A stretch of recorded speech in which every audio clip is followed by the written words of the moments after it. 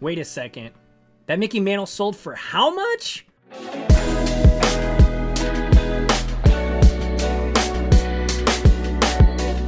What's up, everybody? Welcome back to the channel. Les Alex here, and today, some breaking news, to be honest. I'm so stoked to say I told you so.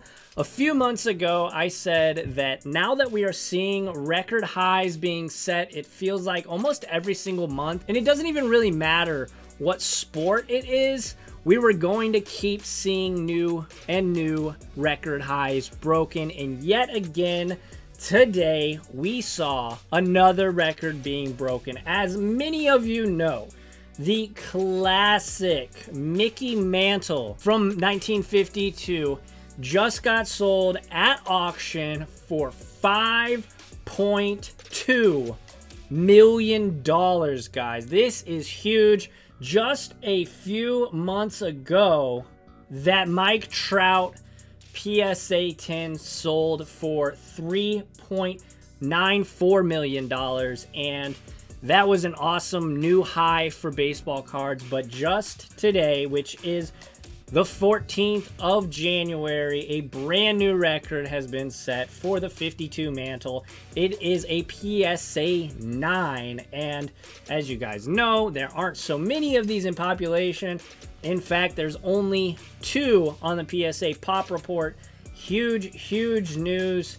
Shockwaves sent through the entire sports card community. So it goes without saying, this is kind of going to be the trend. Like I said several months ago, I really do believe this is going to be the trend.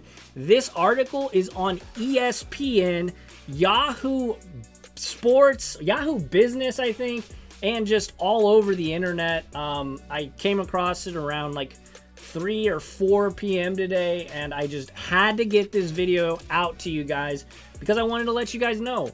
People might be saying, there might be mutterings, oh, the bubble's gonna burst, the bubble's gonna burst. We're in a junk wax era style thing, and I just want to give you my opinion real quick. I don't believe that to be true. I mean, record-setting Mickey Mantles. Now that Mickey Mantle, this classic, beautiful card, sold for $5.2. What does that mean for Michael Jordan? What does that mean for Wayne Gretzky? Obviously, we just had a Wayne Gretzky sell for dummy money just, I think, a week and a half ago. And now Mickey Mantle sold. I'm sure that means MJ probably going to be next. Maybe some Magic Johnson and some other legends of basketball are going to start seeing all-time highs.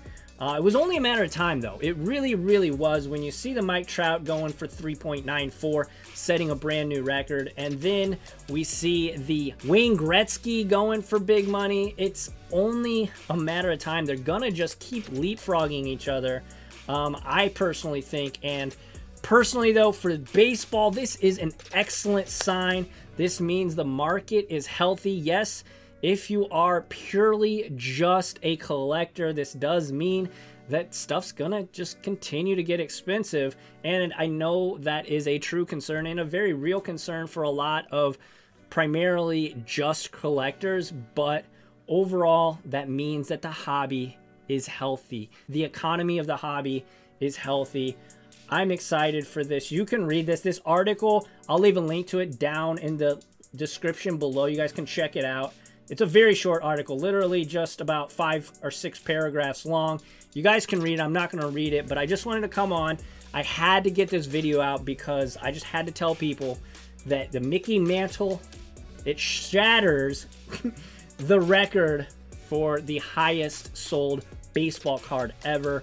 I think this is a good thing, though. If you're an investor or a flipper, this is good stuff because we are so far out from baseball season. And obviously, if you guys have been paying attention to the baseball card market, we're seeing all-time highs with a lot of young players like Juan Soto, Fernando Tatis, and Ronald Acuna Jr. So I'm really excited for this. Is it the time to buy? I don't think so. I really don't think this is the time to buy because we're not in the season yet. And when the season hits, there is, at least in America, kind of talks of another stimulus check coming. And if that happens, the market could get on an absolute heater throughout the summer, and I'm really excited and I'm here for it. Let me know what you guys think though in the comment section below. Let me know. Again, this is just going to be a little quick video, and I wanted to get this one out to you guys as soon as possible. So let me know your thoughts, your concerns. Is this good for the hobby? Is this bad for the hobby? I personally think, like I said, this is very, very good news.